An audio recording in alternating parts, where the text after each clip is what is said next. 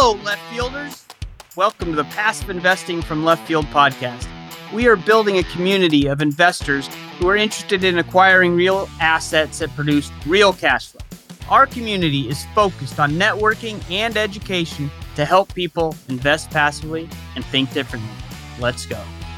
I don't think I've jumped in all the way yet, but I'm learning. And part of being in the tribes and getting our first 2 deals done and funded is learning about how the process works, what questions you need to ask, and what you have to be on the lookout for. Since you are here listening to this podcast, there's a good chance you're investing with a group of people.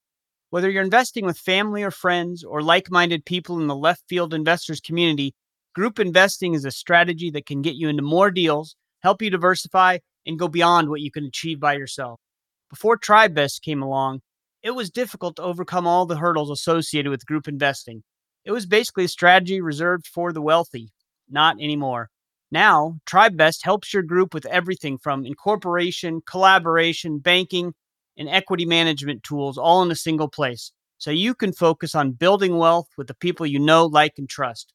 I'm using TribeVest for all 5, now 6 of my investor tribes. It's a game changer. Check them out at tribevest.com.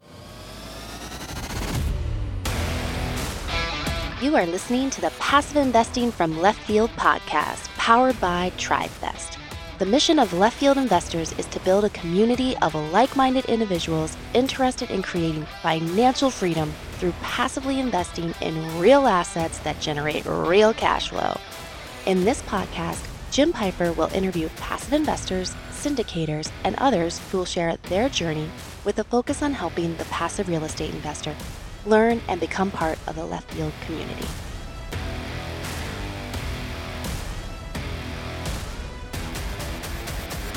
Hi, I'm Dave Zook from The Real Asset Investor, and you're listening to Passive Investing from Left Field. This episode of the Passive Investing from Left Field podcast will be a little bit different than normal. This is a back to basics episode. I've gotten some feedback that some of the terms we use need a little definition and need a little help for people to understand. And a good friend of mine, Dan Bartholomew, he agreed to come on because he has had some of these same questions, and he's agreed to ask all of the questions that maybe someone just starting out might need to know. So he's been taking notes on the last few podcasts and coming up with his list of questions. And I want to thank Dan because I appreciate his courage to come out and share all the questions he had and all the things he doesn't know. You know, usually on this podcast and other podcasts, it's people sharing all the stuff that they do know. It takes a lot for someone to come on and acknowledge that there are things they need to learn. And Dan was gracious enough to do that. And he had a list of questions, and we just went through them and answered them all. This podcast goes a little bit longer than normal. It's about an hour, but we thought we'd put it all in one episode so that you could learn from Dan while he was learning as well. So I really want to thank Dan for being a great guest. And also, this was the first, as you'll hear, the first in-person episode I did. So if it got a little goofy at the end, I blame the glass of bourbon that Dan and I were having while we were speaking. So with that, on to the episode. I'm pleased today to have Dan Bartholomew with me, actually with me in person for my first in-person interview. So it's pretty exciting. He's a financial advisor. We used to work together. He is now getting into passive investing. In fact, he's in his first 2 investments through a tribe. We're in those together. So that's pretty exciting. And he's here today because he's been listening to the podcast and he's been attending some of the left field investing meetings. And he has some beginner type questions. And I've been getting some feedback also that some of the terms we use and we assume everybody knows what we're talking about, and some of them they don't. And Dan has been kind enough to take some notes from the last few podcasts. And so today's episode is going to be Dan asking me a bunch of questions. But first, I'm going to ask him the question. So Dan, you're getting into passive a little bit. You're a financial advisor. Can you talk about your journey, your financial journey, how you got into financial advising and what led you to think, now I want to get into a little bit of the real estate stuff as well? Yeah, so my story is going to be a lot less exciting than most of your previous guests that I've listened to. I got into financial advising about 12 years ago, almost on accident. Just my family and I moved back up from Florida. I was looking for something to do, got into it, really liked it, enjoyed it, and have been doing it ever since. But then, 2 years ago or so, when you started talking about all this real estate stuff, it was over my head. My only experience with real estate is you buy a house, you live in it, you sell a house, you buy a different house. So it's been interesting to hear you talk about it. And then the more I learned about it, the more I wanted to get my feet wet. And I don't think I've jumped in all the way yet, but I'm learning. And part of being in the tribes and getting our first 2 deals done and funded is learning about how the process works, what questions you need to ask, and what you have to be on the lookout for. Yeah. And, with TribeVest, one of the benefits is you can be in a tribe to learn, like our tribe is, or you can be in a tribe that might be putting in a bunch of capital where you're expecting to make a ton of money. You can do either. Our tribe, because we're only in 2 deals, and, maybe we'll do 1 or 2 deals a year, it's not going to allow any of us to retire from those investments, but you'll learn, and then you can do some more investing on the side or on your own. Yeah. So that's what I think the benefit of the tribes are, but you have to understand which kind of tribe you're in and which kind of tribe you want to be. Yeah, I agree with that. And I think the tribe that we're in, I feel like I'm the newbie in that. And I have probably the least amount of experience just, being on those meetings and hearing everybody talk. But it's good because, everybody starts somewhere, right? And I feel like I'm learning and I'm getting used to the lingo and what the different stuff means. Yeah, and I really appreciate you coming here and kind of just taking notes for a couple of weeks and getting your questions, because I know for sure there are other people that have these same questions, and there's terms that we use that people don't understand, and we're going to get a chance to explain those today. So let's just get right into it. What's your first question for me? So 2 of the biggest terms that I hear a lot of are cost segregation and bonus depreciation. Is it the same thing? What's the difference? Okay, that's a good one to start with. So cost segregation is when you get an engineer or an engineering company to do a study on your property. So they're going to identify personal property separate from real property. And they do that in order to accelerate depreciation. Residential depreciation on residential apartments and things like that is typically 27 and a half years straight line depreciation. Okay. And commercial is 39 years. So you take the value of the property divided by 27 and a half, that's the depreciation down the line. Cost segregation separates it into the different components, and we're not going to get too deep in the weeds, but then those components can be depreciated over 5, 7, or 10 years. Okay. So that's cost segregation. That's just the act of kind of assigning different years and different depreciation rates. Bonus depreciation is part of the 2017 Tax and Jobs Act, I think it's called, and that allows the depreciation deduction to increase to 100% all in year 1.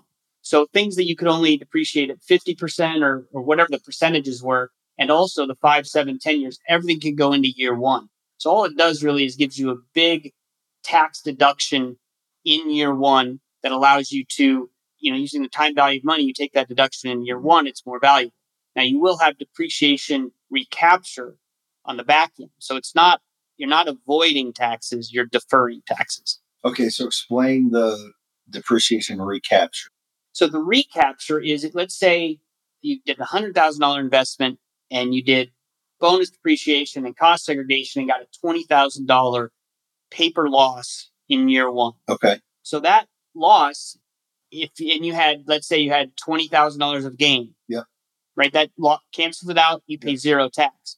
Well, when that asset sells, whatever your gain is, you have to add on to that this $20,000 of depreciation recapture because you deferred the depreciation, but at the end you have to recapture it. Okay. So you pay tax, and it's actually a higher tax rate. You pay 25% on depreciation recapture, where the normal capital gain tax is 15 to 20. So there's ways that's what we talk about. If then you take your proceeds and invest it again in a new syndication, then you can offset that recapture. Okay. And so you don't end up paying tax as long as you keep going. It's kind of like the 1031 exchange, where you keep transitioning into a new asset to keep the tax deferral going. This is the lazy 1031 that you talked about. Yes. Okay. What I just explained was the lazy 1031 that Nate Bush, my accountant, kind of coined that term. Okay. So let's stay, since you touched on the taxes and how that works, you've also talked in several of the podcasts about being a real estate professional and being viewed as a real estate professional? First of all, what's the criteria? What's it matter? And then what are the benefits as opposed to being a part-time investor in real estate? Okay, so we're going to stay high level on this one as well. And, if you really want to know about bonus depreciation or the real estate professional, you got to talk to your CPA. But real estate professional, basically, you have to have 50% of your work activities have to be in the real estate trade. Okay. And there's definitions for work activities and real estate trade, but you basically have to be in real estate. And you have to have 750 hours of work in real estate annually. Okay. So if you meet those requirements, then any passive loss, basically any loss of the depreciation we just talked about, or any loss that you have in real estate, you can offset it against any active or passive income. So typically, if you have active income, which is a W-2, basically, so the wages you get from your job, you can't take real estate passive losses and deduct them against that active income. Typically, it has to be against other passive income. But if you're a real estate professional, then you can use any passive loss to offset your active income. Okay. So the main way this is used really is by people who are already real estate professionals, but also it's commonly used by people who real estate isn't their main job, but maybe they have a spouse who isn't working a full-time job or is in real estate on the side. And you have a high-earning W-2 worker and the spouse, if they can get those 750 hours a year, maybe managing rentals or something like that, it allows all of the passive loss from your investing to offset some of the W-2 income from the high earner. Okay. So in some of the other networks I'm in communities, a lot of these really high W-2 earners, they have their spouse become a real estate professional. So then any real estate loss can offset their active. I got you. Okay. That makes sense. Previous podcast, Dave Zook on. Yeah. The examples that he used in the numbers were looking at a cash-on-cash return of 25% and then an IRR of 19%. But then he also mentioned that those numbers are usually opposite. What does that mean? He was talking about the ATMs. Okay. Right. So cash-on-cash return for the ATMs is 25%. But it's different than cash-on-cash return for other assets because the ATMs at the end, you don't get anything back. The asset basically depreciates to nothing, right? So you don't sell them at the end like you would sell your apartment complex. So basically, cash-on-cash return is the annual cash flow divided by the capital you invest. So in most syndications, your cash-on-cash return is like 6 to 12%, right? Okay. It varies, but 6 to 12% is what you can expect. The IRR is a complicated formula that has to be done by a calculator. Okay. You don't want to try it on your own. But basically, it takes into account the time value of money. And it's looking at the total return on the investment over time, not just an annual return, but over time, the total return. So in a typical investment, the IRR is higher because you're compounding the annual returns over the life of the investment, where cash on cash is just an annual look without taking into account the sales proceeds. I got you. Okay. Yeah. And so ATMs are different because there's very little capital, if any, returned at the end. And return of capital is what juices the IRR calculation on a typical real estate deal, gotcha, where you get 100% of your capital back plus the cash flow. ATMs, you get a lot of cash flow, but very little capital is returned, and there are virtually no sales proceeds. So that's why on the ATMs, you might have a higher cash on cash than the IRR. But on the typical deal, like if you're doing a multifamily, you might have cash on cash of 8%. Okay. And then your IRR might be 17, 18%. Okay. I got you. So the ATMs are kind of the outlier. Yes. And or any asset that depreciates fully. And we were talking about depreciation recapture. One of the nice things about ATMs is because they depreciate to almost nothing, there's almost no recapture. Gotcha. So that tax deferral you get ends up being tax that you just avoid paying. Gotcha. Okay. The next two terms, I hear them pretty often. When they're talking about a deal, it's how do they force appreciation or how do they force equity? What's the difference between the two? Is one more advantageous than the other?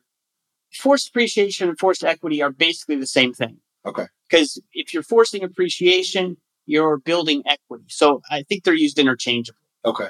But what it is, and this is where I did not do a very good job when I was an active investor, because I was thinking that the value of my investments in real estate were market driven and multifamily is not. So if you have a house and you want to sell it, it's going to sell based on appraisals, right? What the neighbor's house sold for.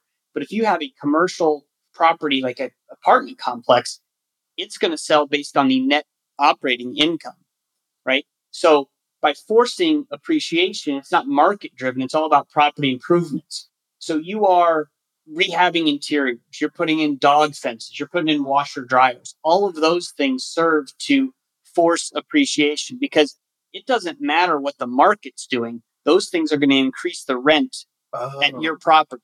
Okay. You don't care if you have two apartment complexes right next to each other, you're going to compare rents. Yeah. But if you have all these extra things like dog fences, washer dryers, and nicer units, you're going to get a higher rent than the apartment next to you, not because of the market, but because of the appreciation that you forced. You both start at the same place because the market's going to set the base rent. Gotcha. Because of where you are in the neighborhood. But then you're going to get higher or lower rent based on amenities and what you do to the property. And that's forcing appreciation. Okay. So is there, when you're looking at forcing appreciation, when it comes to passive deals, because again, if you own the property, you can do that. But in passive deals, is that something that is usually they'll disclose that up front that we're going to try to force equity, or is that just understood that that's what everybody does? Well, that's what most people are doing when they're talking about value add, right? Okay. Everyone talks about value add as a strategy, and value add is typically you are forcing appreciation. Now, there's different kinds because I think value add, sometimes you think, okay, it's a rundown apartment. We're going to do a bunch of interior work, and that is forcing appreciation. Okay. Whereas the other parts I was talking about, dog fences, washer dryers, putting in Amazon delivery boxes, all those amenities, that's forcing appreciation as well. But that's not necessarily completely value add because value add kind of connotates you're really redoing all the units. I got you. Okay.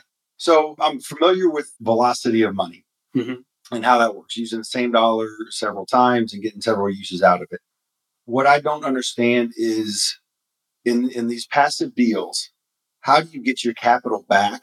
So they pay you your money back, you've been made whole, but then you still have an interest in that property. So you're still getting returns on that. How does that work? So the velocity of money, when people talk about that, it's talk about keep your money moving, right? And earning and using the same dollar in multiple places. Let's assume you invest $50,000 in a deal and they force equity, right? And increase the value of the property over the first few years. They can then go to the bank and show that the net income on the property has increased, right? Therefore, the property value has increased. Okay. And so the operator can refinance. So let's assume they refinance and they can return 100% of the capital back. So you get your $50,000 back. You still own the deal. You're still an owner in that deal. So you're still cash flowing on that deal because they just refinanced you. So they return your capital. There's no tax consequence. Yep. You have your capital back. Now you take that original $50,000 and you put it into a new deal, right? Now you have that $50,000 and you have two assets that are cash flowing simultaneously. One, you've gotten all your capital back. One still has your capital, but that just allows you you're basically making two returns on that $1. Okay. So this may be a stretch, but would it be similar to then if I go buy a single family house, I renovate it, I refinance it, get my money out, and I take the money that I got back and go buy another house? Yeah, it's like the BRRRR method, right? Okay. That they talk about at Bigger Pockets, which is buy, rehab, rent, refinance, repeat. I think this is the same thing. You're just doing BRRRR on a larger scale. Okay. And there's a lot of different ways you could do it. It's similar the way, you could use the cash value of your life insurance to invest in syndication. You can take the loan out against your cash value, invest in the syndication. Your life insurance still performs like the money's in there. Then the syndication is also giving you a return. Gotcha. So you have multiple returns out of $1. And that's basically the velocity of money. That's what you're doing. Whatever the asset is, however you do it, you are using $1 to give you several either income streams or several different returns. Okay. Is that pretty common in passive deals that you can do that? Yeah, there's, and again, you need to find the operator or the syndicator that fits your needs, right? Okay. There are some that their whole focus is velocity of money. They want to, and this is the one that dog fences, all this stuff. They just want to force equity as fast as they can so that they can go to the bank and refinance, give you your money back, and then they know, hey, you'll have money available for what? For their next investment, right? Okay. So they try to recycle it. There's others that just want to cash flow the properties. So they're not doing velocity. They might pay higher cash flow as you go rather than trying to force the appreciation so fast that they can get the money back. So there's just different strategies. Gotcha. Okay. Explain cap rate. What's its significance? Why does it matter? Okay. So cap rate is basically just a metric that allows you to compare two similar type properties and estimate which one will give you the highest return. Okay. So it's capitalization rate. It's the net operating income divided by the purchase price or the market value. You exclude any loans. You're looking at the value of a property, not looking at the loan, just the actual values of the property. Okay. And so if you're selling a property, you would like a low or compressed cap rate because that means the denominator is growing, right? The market price is increasing. So the denominator is growing, and that's where this gets confusing. If you're selling, you want a low cap rate. If you're buying, you want a higher cap rate because if there's a higher cap rate, that means the market price of the asset is lower. So it's a little bit backwards, but it ties into forcing equity, right? Because this is what we were talking about. Let's say you have a 100-unit property and you do some improvements. For example, you add a washer dryer to every unit at a cost of $1,000 per unit. Okay. So you just spent $1,000 in 100 units. That's $100,000. Now let's assume you get $50 per month in additional rent. Mm-hmm. So the way I looked at it when I was a multifamily owner was I'm not doing that because that takes me 20 months to recoup my costs, right? That's how I was thinking. Of putting the washer and dryer. Yeah. Okay. I'm going to put a washer dryer in there and only charge them $50. It's going to take me almost 2 years to get that money back. I don't even know if the tenant's going to stay that. Yeah. So I'm not spending that money. That's how I looked at it. And that was the wrong way to look at it. If you look at the cap rate, let's assume the cap rate's 6%, all right? Just a made up number. If you take the $50 in additional rent times 100 units, right? And you increase your monthly income then by $5,000. Yep. And your annual income by $60,000. Okay. If you divide that $60,000 by the cap rate, right? That's just the formula. Okay. You've increased the value of the property by $1 million. Just by spending $100,000. By spending $100,000 and getting $50 rent increases. Okay. And that's what blew my mind. A $50 rent increase across your 100 units is going to result in $1 million extra to the value of the property. And this is why when I owned a 22-unit multifamily and I sold it to a buddy of mine who knew how to do this stuff and had a real business doing this, he was able to double the value of the property in a year.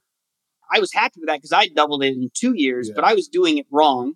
Okay. He did it right because he understood cap rates and market values of commercial properties are based on the net operating income. Okay, so let me ask you this. That value's on paper, right? The $1 million that you increased it is only if somebody says, yeah, I agree with you. It's you've increased it $1 million. I'll give you that price for it. So Is that pretty common though? Is it pretty hard and fast that they use that formula to make an offer? Yeah, everybody uses that formula, but the thing that they decide on is what's the appropriate cap rate, right? Because I said it was a 6% cap rate. Oh. If I said it was a 10% cap rate, then the math's different. Or a 4% cap rate, then the math's different. So then it's agreeing on what the cap rate is. Gotcha. But when you're going to a bank, you can say whatever the purchase price cap rate was, and you can, if you say, hey, the cap rates are the same in this market, or you just show them. This is where maybe comps come in because you're showing them cap rates of other similar properties. Bank agrees with your cap rate, then they're going to agree that the property's worth $1 million more.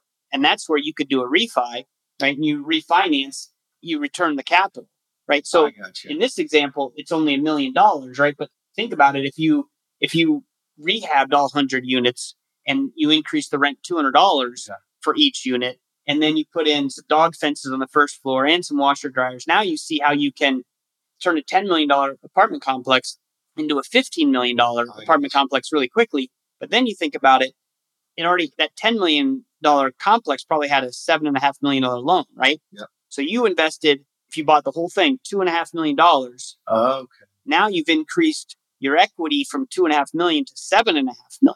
Gotcha. Right? You've more than tripled it, right? What the value of your property is. And you go out and you do that by going out and getting another loan. Gotcha. They're going to give you $5 million, right? Which is more than you put into it. I see. Okay.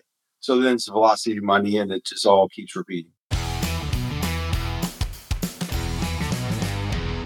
Hey, Left Fielders. This is Julian McClurkin from TribeVest.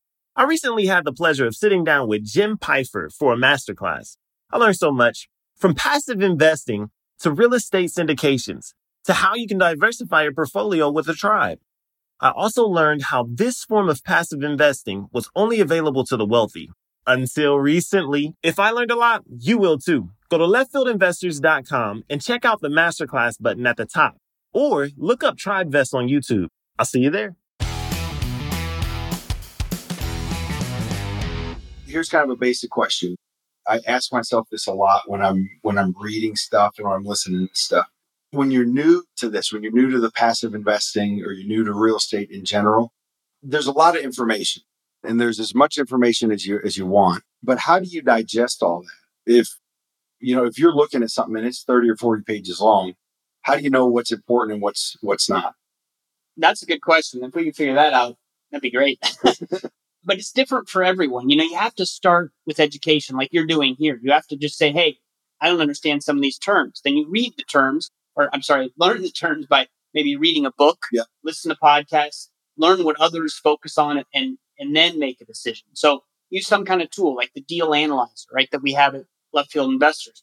Ask for some old executive summaries or pro formas from a company you're thinking about investing in. Okay. Throw them in a tool like a deal analyzer or just look through them based on the knowledge you got from a book. And then you'll see, okay, here's some of the things that I would focus on.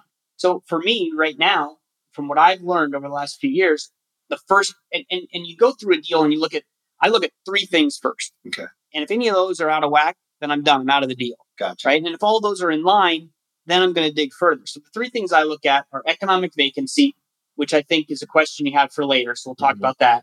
Economic vacancy, rent growth, and taxes. Okay. So economic vacancy is vacancy, loss to lease, concessions, bad debt, and renovated units. So that's just a whole, usually vacancy, when I was doing active, I would say 5%. But that's just the actual apartment being vacant. If there's loss to lease, which is if the apartment could rent on the market for $1,500, but we have someone in there for $1,200, that's $300 of loss to lease. Sure. Okay. Or concessions if we have to give away TVs or 3 months rent to get someone in there. So looking at economic vacancy, I think depending on the type of asset class or neighborhood, or C class, B class, A class, that kind of thing, it should be around 8% plus or minus. Okay. So if I see one at 5%, I'm going to ask some questions. Why is it 5? Or if it's 10, I'm going to ask some questions. So that's one thing I look at. Rent growth. If they have an 8% rent growth in their pro forma for year one, I'm going to question. Like, how do you get 8% increase on every unit in year one? If you buy it in January 1st, you can't increase everybody's rent January 1st, right? Because some are going to expire in June, some in December. So that's just unrealistic. I see what you're saying. So unless they can justify that and say why, I like to see 2 to 3% rent increase each year. Okay. So that's another thing I look at. And then the tax situation is typically if you buy a property, the taxes are going to go up because the value of the property went up. Yeah. So if you have your pro forma and you're just using historical taxes, then I think that's understated. And this is where some syndicators kind of hide things, is that the tax burden should go up in year one because the county is going to reevaluate. I got So those are just three things I look at. Those aren't the only things, but those are the main three things. So when you're new to passive investing, I would find a few of these metrics, either from a book or from someone you know or whatever, and then just start concentrating on those when you look at deals to screen out some. Okay. And then once you've screened out the ones that you don't like, then you can dig deeper on the other ones. So what I take away from your answer there is don't just be worried about numbers that seem too low, but if they're too high, ask questions and be curious about them. Yeah. Don't be afraid to ask questions for sure, because a lot of these books and some of the tools we have will give a range for each metric. Like the rent growth should be 2 to 3%. Well, if it's 0, I would ask a question. If it's 8, I would ask a question. If it's 3.5, okay, maybe I can live with that if everything else checks out. Sure. So it's really about, and the only way you can do this is you have to start looking at deals. Okay. You can't just say, well, here's the one deal I looked at, and you have to be able to get a feel for, okay, comparing deal to deal to deal. And after you do 5 or 10 of these and analyze them, you'll know what you're looking for, and you'll figure out slowly what's important to you. Because I didn't ever think about economic vacancy. I didn't even know what it was. But once I started learning about it, I'm like, that's an interesting one. Okay, so somebody who's brand new, maybe isn't ready to put money into these deals yet, but they want to start reading these deals and learning about them. You mentioned call the sponsors and ask them to send you pro formas and stuff. Are they willing to do that? Will they send you that kind of stuff so you can learn without any sort of obligation to put money in? Yes, and if they're not willing to do that, then I wouldn't invest with them. Okay. But what I would do is I'd ask for a couple of old deals and say you just want to see what they look like, and then I would say put me on the list and send me all your new deals. I got you. And I would analyze all of the new deals, even though I had no intention to invest, because a lot of these deals they go fast, right? They send out the pro forma and 24 hours later, the deal's full. Oh, really? Right on some of them. So some of them, if I've analyzed the previous 3 deals and they all look good, then I know the next one that comes out, I'm just going to jump on it. I'm going to say I'm in. I got you. Then I can underwrite it afterwards. And if something is really out of whack, I can pull out if I need to. Okay. So you mentioned putting all these numbers into the formula, right? Where do you get that? Is that something that you have to create yourself to know if the numbers make sense, or? There's different people have different ways they do it, right? At Left Field Investors, we have a deal analyzer tool. Okay. And so we can take the 30 metrics or so from the pro forma, from the pitch deck that they send us. We throw them into our tool, and it's an Excel thing, and it turns red if it's not in our metric and green if it is. So you don't have to. I mean, you got to be smart enough to read numbers and put them into the software. That's it. Yeah. You have to be able to look at an income statement, a balance sheet, and be able that they send you and pull the numbers out. And that takes a little bit of learning, right? But anyone can do it once you. And there's other people that have tools like this too. Okay. So I would just find one that works for you, or read a book and have find the metrics that kind of strike your fancy and just check those out. Okay. What I've learned is there's different kinds of deals, right? There's deals that are geared towards cash flow, towards appreciation, or tax advantages. So are there sponsors that will give you a taste of all 3 of those in the same deal? Or do you have to know going in, this is my goal, so this is the type of deal I'm going to go after, or this is a sponsor that I want to work with? That's a great question. And yes, there are deals where you can get all 3, but really most syndicators focus on either cash flow or appreciation, it seems. Okay. I mean, but you get some of each in every deal, pretty much. Tax advantages, there's also some people do cost segregation, bonus depreciation, and some don't. So you have to ask about that as well. Okay. I would not invest in anything just for the tax advantages, right? I would make sure I like the deal for other reasons. But to see if it's cash flow or appreciation, you got to talk to the sponsor, because typically in the pro forma, if the cash on cash is low in early years and then there's a large gain on the back end, that's going to be an appreciation deal. So what I do is, when I first got into this, I was investing in deals that didn't match my goals or my needs, because I didn't have a plan. That's why now I have a strategy, have a plan. I don't have a W-2. I need cash flow. So I'm focusing on deals that are cash flow deals that have appreciation on the back end, but that's not their main focus. Sure. There's other deals where they're really forcing it. If you're forcing appreciation and you're trying for that velocity of money, then it's not a cash flow deal, because you're putting all the money into forcing that appreciation, getting a refi as soon as possible. Gotcha. So that's not going to cash flow monthly. You're waiting 2-3 years to get that capital back. So it's a different look. Okay. And that's what you need to talk to the sponsor about. You need to understand and make sure they understand what you're investing for, so they can tell you, hey, this fits you or it doesn't. Okay, so that's something that if you say, hey, listen, my goal is to get out of my W-2, I'm looking for cash flow deals. You tell the sponsor that, and they'll be able to say, this is the deal for you, or maybe this isn't the deal for you. Yeah, and then you look at the pro forma and you can tell if they're telling the truth, right? Gotcha. Okay. If you say, I'm just investing for cash flow, and they get you into a development deal that doesn't have any cash flow for the first 2 years, then they're not being honest with you, and you're done. Okay. You walk away. Gotcha. And I haven't seen sponsors that do that, but I'm sure that they're out. Okay, gotcha. So the next one is going to be a real short question. In fact, it's 2 words. Capital stack. Yeah, the capital stack is basically where everyone sits as far as who gets paid back first. So the higher you are in the capital stack, the higher the risk, and hopefully the higher the returns. So common equity, limited partners invest in common equity. That's the position at the top. That's the highest risk and hopefully the highest reward. Then you have preferred equity or different class shares, which we'll talk about later, because I think you had a question on that also. And then debt is the lowest on the capital stack because they get paid first. So really, the capital stack is important to understand because if you're the limited partners, typically at the top, the last ones to get paid. So you want to know everybody else who's in front of you and what their terms are for when they get paid so that you understand how you get paid. So when you say they're at the top, you're working from the bottom up. Yes, which also is backwards. I know it seems confusing, but that and some people call it the other way. So basically, you just have to know that the LPs, the common equity, they get paid last. Okay. Everybody else LPs are limited partners. Yeah, thank you. Everyone else gets paid before them. Preferred equity gets paid before them, and debt gets paid before them. Okay. So what's the difference in preferred return, Class A or Class B? This is completely separate from the conversation we just had. Except, well, actually, preferred return is. Class A, Class B isn't. So let me start over. Preferred return, that's the amount the sponsor promises to pay annually in returns to the investor before the sponsor gets paid. Okay. It doesn't mean they guarantee it, but they say, look, the preferred return is 7%. Yeah. So you'll get 7% a year, no matter what, before the GP, the sponsor, gets anything. Okay. So let's say you're in a deal and you get 3.5% year one, 7% year 2, 7% year 3, and then they sell the asset.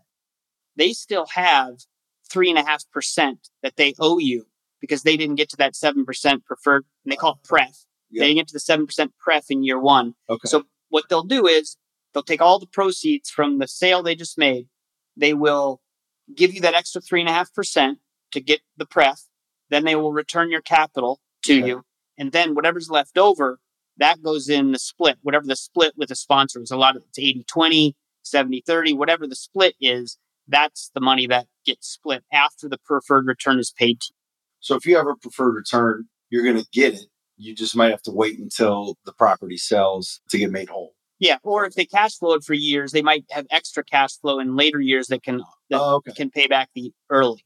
So not everyone has a preferred return, but that's what the preferred return is. It's basically there so that you are guaranteed to get paid before the sponsor. You're not guaranteed to get paid. You're guaranteed to get paid before they take any money. So the point of that is to put the incentive on the GPs to make sure that they're doing a good job because they don't get paid until you get paid. Until you do. Okay.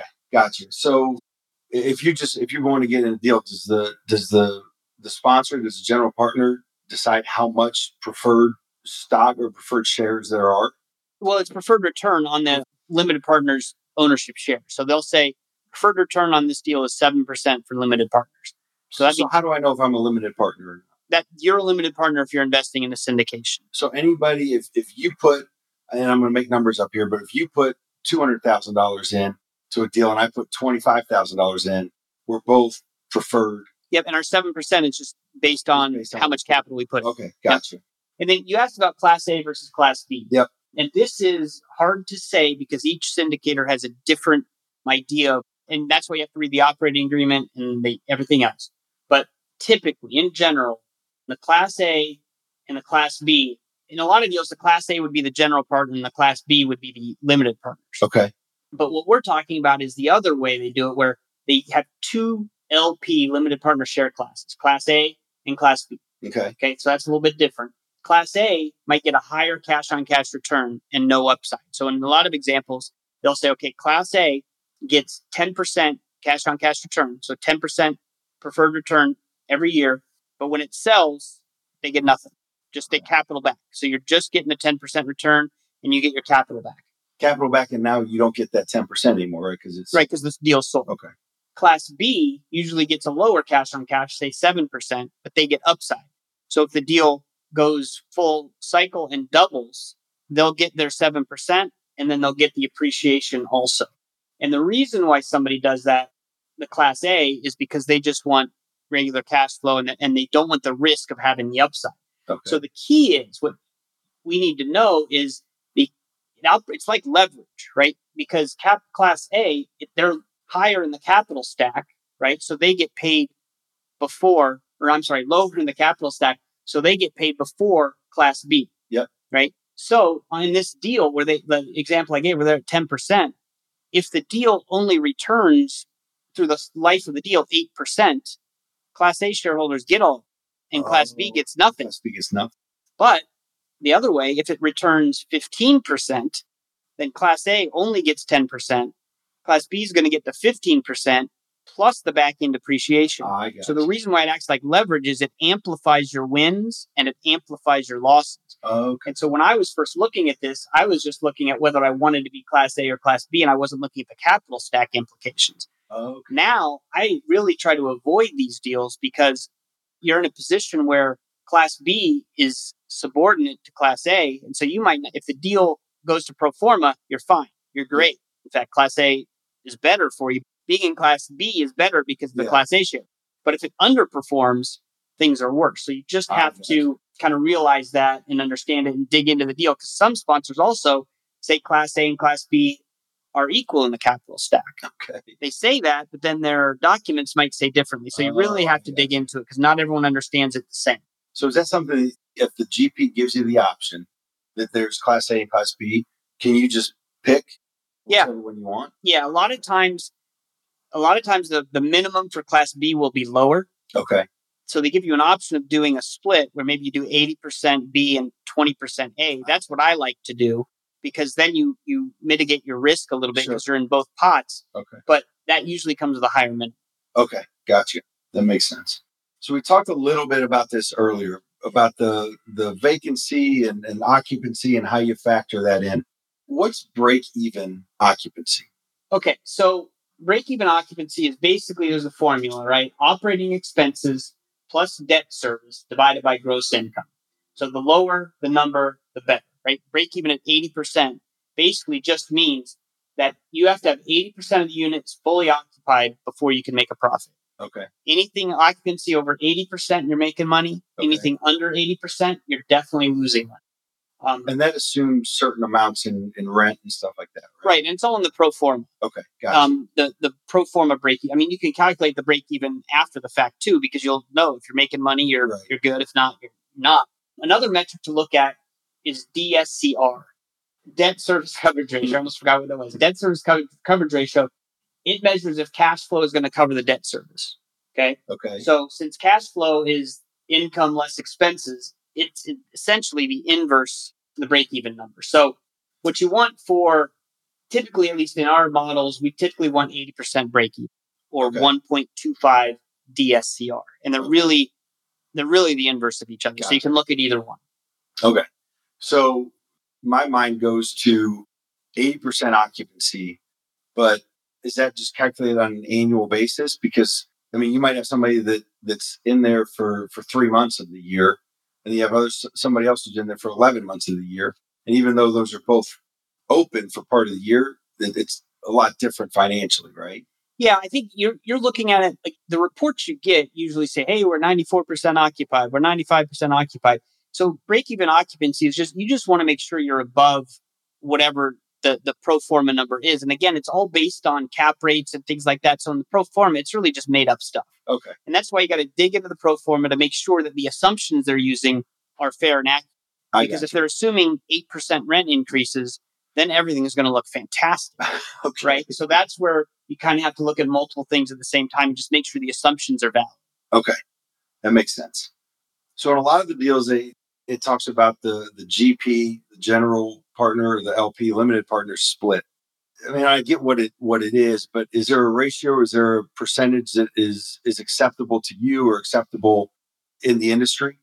Yeah, and as with almost every answer I've given so far, it depends. Sorry. But it depends on the sponsor and the asset class, right? Experienced sponsors might have a 60-40 split, meaning 60% of the profits at the end are going to go to the LPs and 40% to the GPs. Okay. Newer sponsors might be 80-20, where 80% goes to the LPs. And the reason for that is because experienced sponsors can say, look at the last 20 deals I made. They all made 30% returns. And the new sponsors like, I've only closed 2 deals. So people don't have as much confidence. But it changes all the time. Like there's a mobile park guy who's now doing 20-80. 20 to the LPs? Yeah, and that seems crazy, right? The real thing is, in the pro formas, they usually show net returns. So net of the split. So if you like the returns that they're saying they're going to give you, and the split isn't egregious and you're okay with it, then does it really matter what you pay them if they're giving you the returns that they want? I mean, you also ask, what's an acceptable, or I mean, what split should raise concern? Yeah. Right. So I think anything lower than 70-30, and I'm going to start asking questions. Okay. But if it's mobile home parks, typically those are lower than multifamily. So if there's 70, maybe 60-40, I would ask questions then. And so also, why would mobile homes be lower than multifamily? well, they don't have, typically they just have the pads. They don't have as many expenses and everything else. Okay. So they're not collecting as much in management fees and other things like that. It's all in this backing. We've not talked about this yet, but it's come up in a few of the podcasts. And for the life of me, I can't figure out why a triple net lease for a Home Depot, a Walgreens, something like that. Why does that make sense for them? I get why it makes sense for the investor, but why would it make sense for them? There's a few reasons. And the main one is the capital infusion from the sale of the property, right? So they're selling the property to you. Yeah. Okay. And so they can use that instead of owning the property. Now they rent it. So now they have money for expansion, pay down debt, all those other things. It frees up capital. It also, they have control. They can make any improvements they want. They might have to ask permission, but they can do whatever they want because they're paying for it. It's also lower costs. They can control the cost of insurance. They can have their own maintenance guys without having to pay a markup. So it probably lowers cost. And also, Home Depot, Walgreens, these guys, they're not in the business of being real estate owners. They're operating businesses. Sure. I know McDonald's, people say, is more of a real estate company than anything else. And that's true, but that's a decision they've made that they want to own the real estate. But if you just want to concentrate on being Walgreens, then owning a bunch of real estate is not your forte. Sure. That's not what you want to do. All right, that makes sense. So are there syndicators, are there sponsors out there that only do triple net leases or that focus primarily on triple net lease properties? Yeah, absolutely. There's some that do just industrial triple net leases, which is more of the what I say capital infusion. Okay. That's where companies, they might operate 50 years in the same location and they own all the property. Well, if they sell it to somebody who rents it back to them, now they have a ton of capital that they can use for whatever they want, pay down other debt or build a new plant, whatever, and they don't have to worry about that anymore. So, yeah, and there's also sponsors that do commercial, which is more the Home Depot, Walgreens things you were talking about. And they concentrate on that. And if they get hooked in with a couple of different companies, they can just keep buying them, and so the rents, it's good for the sponsor, as you said, because the rents are guaranteed by these national corporations. I got you. Okay, that makes sense.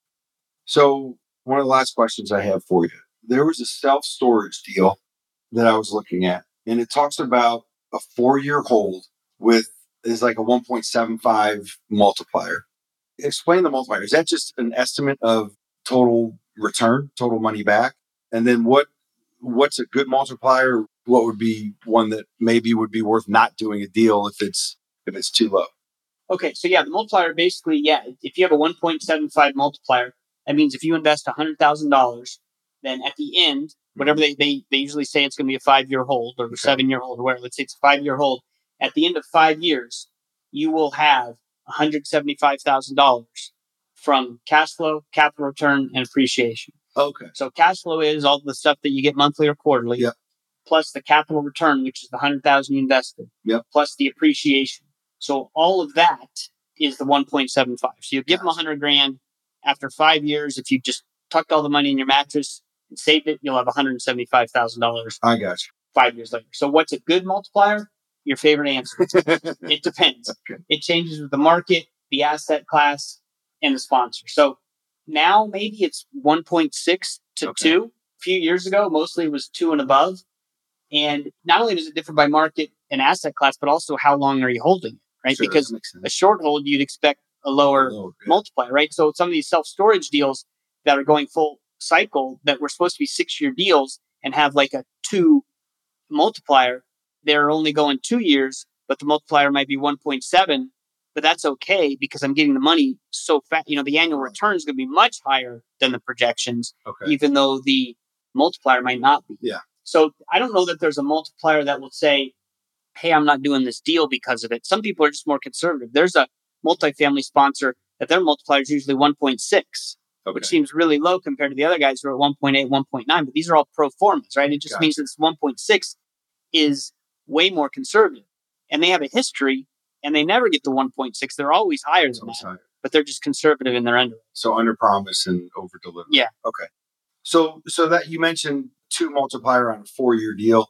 So what happens if they get to the point where they've gotten to that 2 multiplier, but their 5-year deal that they anticipated, they're not there yet? Like maybe they're 3 or 4 years into it. Do they sell it, refinance, do whatever they're going to do, and give you your money back at the 2 multiplier, or do they hold it and the multiplier gets better? Well, that's completely up to the sponsor. That's one of the downsides of passive investing is you have no control. Okay. You can't tell them, hey, you reached your goals, sell. But mostly they want you to invest with them again. Okay. And they want to make money. So they'll make a decision that is, okay, we want to make money and we want you to invest again. So we've hit the 2 multiplier in 3 years when we thought we'd hit it in 5. It's a good market. Let's sell the asset, give everyone their money back, and they try to put you right into a new deal. Yeah. Right. So that's probably what they would do. Or they could just hold and let it cash flow. But it's really just up to the sponsor. And sometimes they'll send an email out and say, hey, let's vote. I know one guy did this where they vote, the LPs vote on whether they want to sell or not because they've accomplished their goals. Oh, really? Yeah. A lot of these deals are basically like flips, but they're long-term flips, right? You buy a property, you rehab it, you hold it for a while, and then you flip it for a higher cost or a higher sale, right? And so if they reach their goals early, they're probably going to sell or refi. Okay. Gotcha. All right. Last question I want to ask you, and this is kind of not off topic, but off script. So most people that have listened probably know your background, accidental landlord, all that kind of stuff. But since you've gotten into passive investing and looking at these deals, is there one deal or one mistake that you made that you learned so much from it that you said, never again, I'm not going to do that, and there's no chance you'll ever repeat that mistake? Yes, and I thank you for ending on such a high note where you want to know all the time. Well, everybody always wants to know about the good deals, right? But I want to know what's the mistake that you learned from. That's a great question. There's two that I can say for sure. One is I was investing with a sponsor who was doing single-family turnkey properties in Texas, meaning they buy single-family homes, they fix them up, get a renter in there, sell them to you, and you just cash flow. Well, Dallas, the market was so good there that the prices kept going up and turnkeys weren't working anymore. So this company said, we're going to do office buildings and we're going to do, it was during the CBD craze, they're going to do CBD, equipment leasing. Okay. And I'm like, well, yeah, they did turnkeys awesome. So I'm sure they'll do this other stuff awesome. And I lost my shirt. And the lesson is I am never, ever investing with someone who does something that they haven't done before. Gotcha. And the only caveat to that is there's a multifamily operator that I like that said, hey, we're going to start doing self-storage. Mm-hmm. And I said, I'm out, not interested. And then they said, well, we've hired someone who has 20 years experience in self-storage and they're going to run this for us. And then I said, okay. So then you'll listen. Let me know when your second deal is. I'd like to see how your first deal goes. And then I'll think about your second deal. So the lesson I learned is I'm not investing with someone on their experiment, on their new operation. I'm going to wait and let someone else be the experiment for them. So that was the first one. The second lesson that I've learned is you really need to make sure that you evaluate the sponsor properly and that their communication matches what you need. So there's a certain sponsor that I invested with early on. I did not vet them properly and their communication is horrible. Really? So if your communication is bad and the investment's going good, I still want to know. But if it's going bad, I really want. So now I test sponsors. I won't invest in somebody unless I know that their communication is going to be good, because there's no way to evaluate these 2 or 3 years in. Yeah. You don't know if your deal is performing until it's over. And these are long-term relationships. So what I do is we have the deal analyzer, mm-hmm. and I find all the red boxes, the metrics that don't fit. That doesn't mean don't invest in the deal. It means ask questions, is what I would say. So then I write them an email and I expect them to answer it within a timely manner, so 24 hours, or have a reason why they didn't. And I want quality answers. I don't want them to say, hey, we just did a webinar. We answered it in there. I want you to answer the question. And then once they reply to me with a quality answer in timely fashion, even if I don't have any more questions, I'm going to ask one more. Okay. And I'm going to ask one more because I want to know, are they going to get annoyed because I like lots of information? I'm high maintenance. You know that. So I want to know, are they going to get mad at me for asking more questions? Or like one of my favorite sponsors did, he said, hey, do you have time to get on a phone call? I'd love to dig in deep on these questions with you. And so that one, I'm like, I'm in. No, you don't even have to answer the question now because it was just a test and you passed. So what I've learned is sponsors need to be vetted. I prefer them to come from referrals from people I already know, like, and trust. And then once I get in there, I'm going to test and make sure that they respond in a timely fashion because there's nothing more frustrating than not knowing how your deal is performing. Okay. And then the other thing is I am not going to be anybody's guinea pig. If you're switching into something new, I'm going to let other people test that for you. Any other questions? No, I think that covers, those are the ones that popped out from listening to the different podcasts and stuff. Well, this was fantastic. I know that this answered a lot of questions for a lot of people. And it made me go back and freshen up on some of these topics because I know as we're just talking about them, people throw out these terms. And there's a lot of people that are new to this in our community who will really benefit from hearing these. So I really appreciate you agreeing to come on and ask all these questions on behalf of everybody else. And so now I'm going to end with the question I always ask my guests last is, what are some 1, 2, however many you got, good podcasts that you listen to? Yeah. So, I'm not a big podcast guy, like when I'm driving and stuff like that, but I'll listen to them when I'm cutting the grass and doing stuff around the house, stuff like that. There's one, Tim Ferriss, who has been good. I've been listening to him for a couple of years. Jocko Willink does one. He's an ex-Navy SEAL, and he does some pretty cool stuff and has some really neat guests on. But I actually found him. He's written a couple kids' books, and it's called The Warrior Kid. And I bought them for my kids, but they're incredible books, just about determination and self-belief and how so much of that is lost on some kids that it carries over into adulthood. And then the other one is the Passive Investing from Left Field. Nice. That's my favorite. That's the one that kind of got me into this. And obviously I've known you before your passive days, but I got to full disclosure. I was a little hesitant, but the way those podcasts come out and are set up, it makes it so easy to just listen to. They're not real long, but they have so much information, and the guests that you have on really seem to know their stuff. Well, I appreciate that. And, I think all the podcasts aren't too long except for this one, but there was a lot of good information and we had to finish our glasses of bourbon. So with that, I will say thank you very much for coming on. This was fantastic, and we'll do it again.